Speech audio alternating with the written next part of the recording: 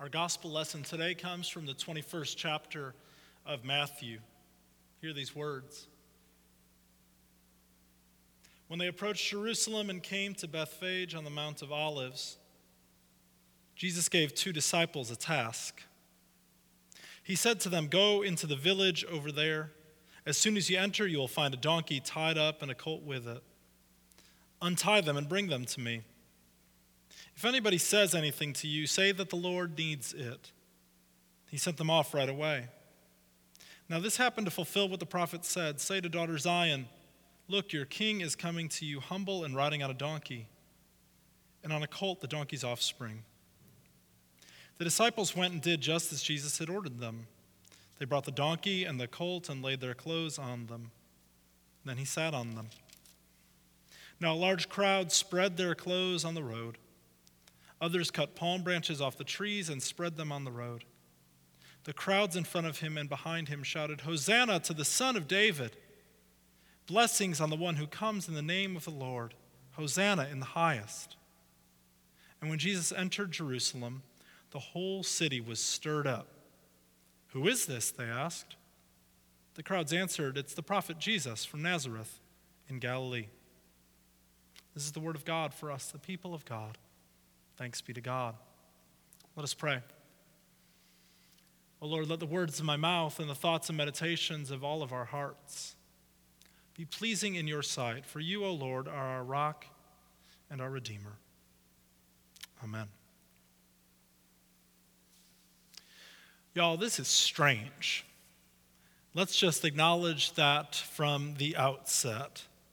Today is the day where we usually follow the children in, waving palm branches high and singing Hosanna.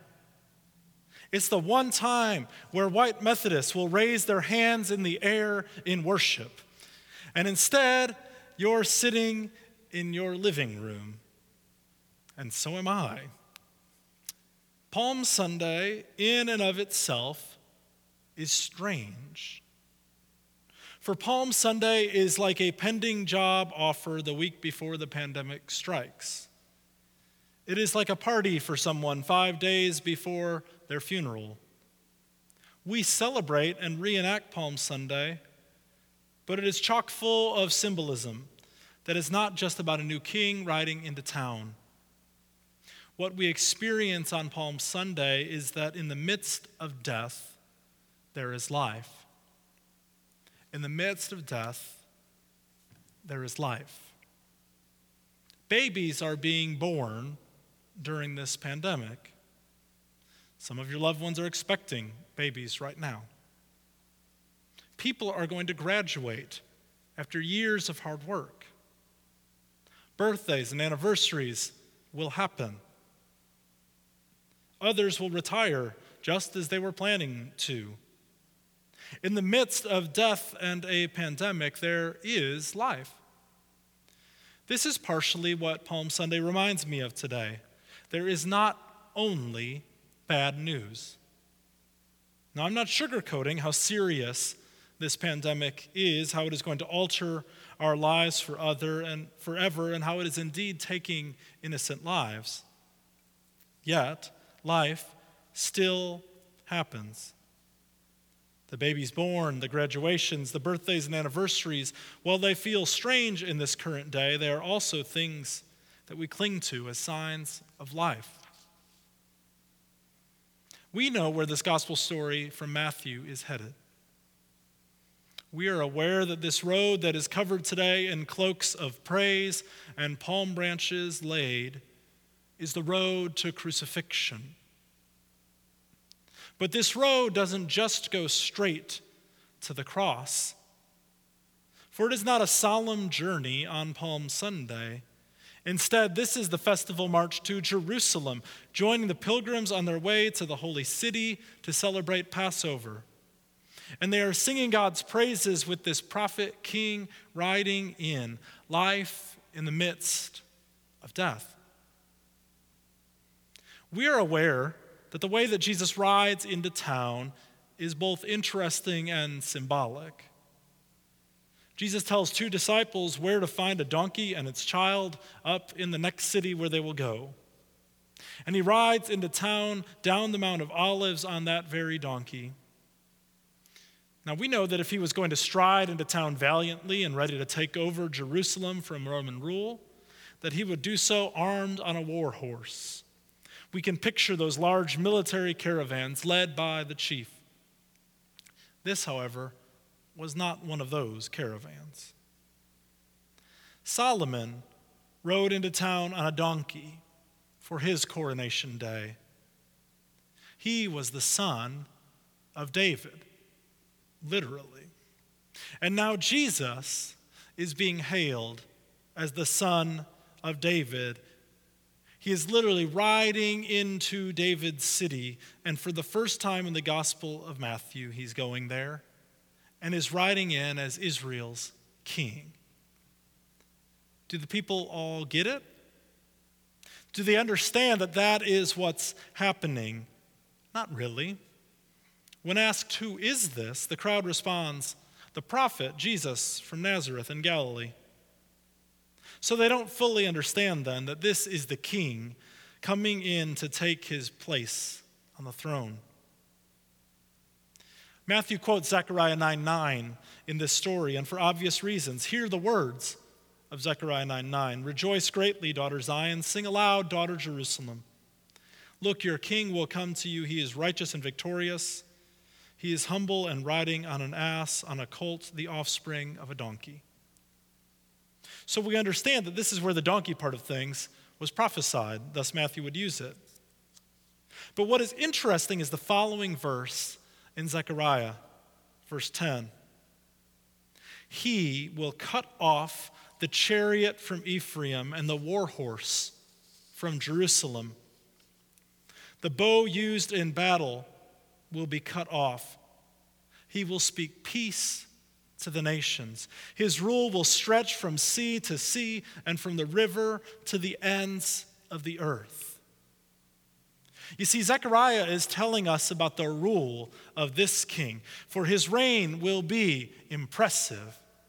It will extend to the ends of the earth, and he will take away all of the tools of war from the nations and speak peace to those nations. This is the revolution that Jesus is bringing into town. It is a revolution of peace and of a total reign. To work against this reign, like the religious establishment did, is to push against the hope of peace. Why would anyone ever want to work against this reign? Because it's hard to live in. If any of you have made a snide remark in the past 3 weeks to the person you love, who is in constant proximity to you, then you know how hard this reign of peace is to live in. If you have thought hateful thoughts about people who don't think like you, then you know how hard it is to live in this reign of peace. Friends, the reign that Jesus began establishing as he rode into town is a reign that will one day be the way things are. This is the kingdom of God. It is a reign of hope and peace and joy and love. It takes down all of the regimes of despair and violence and hopelessness and hate. That is the symbolism of Jesus riding into town on this donkey. We are followers of this king, and we pray that his kingdom will come on earth as it is in heaven every single time that we gather. This is faith. For the world does not look like the reign of peace that King Jesus is riding into town on a donkey for. Faith in Jesus is not biding our time on this earth so that we can fly up to heaven and put our feet up forever. Faith in Jesus is working for God's kingdom that is really hard to see during some days and some times, with the hope that one day this reign will be constant and will be wholly fulfilled. Faith in Jesus is not world avoidance. If it were, we would be gathered physically today in worship and just saying that Jesus will protect us from this virus and throw caution to the wind. Faith in Jesus is a love and hope for the world that is greater than any individual or party or movement can offer. It means that we are part of a movement that follows a crucified but risen King. After all, our symbols are lambs and crosses, not exactly the tools of war. As the people cheered Jesus on, we know the word that they proclaimed, Hosanna. The literal translation of this word is save, we pray thee. By the time of Jesus, the marchers in the holy city may have used Hosanna like a term, hurrah, but at its root, it is a prayer of desperation. It is the prayer that we need today. Save, we pray thee. We don't know what's happening. The news is more dire by the day. This is getting hard. Save, we pray thee. Hosanna.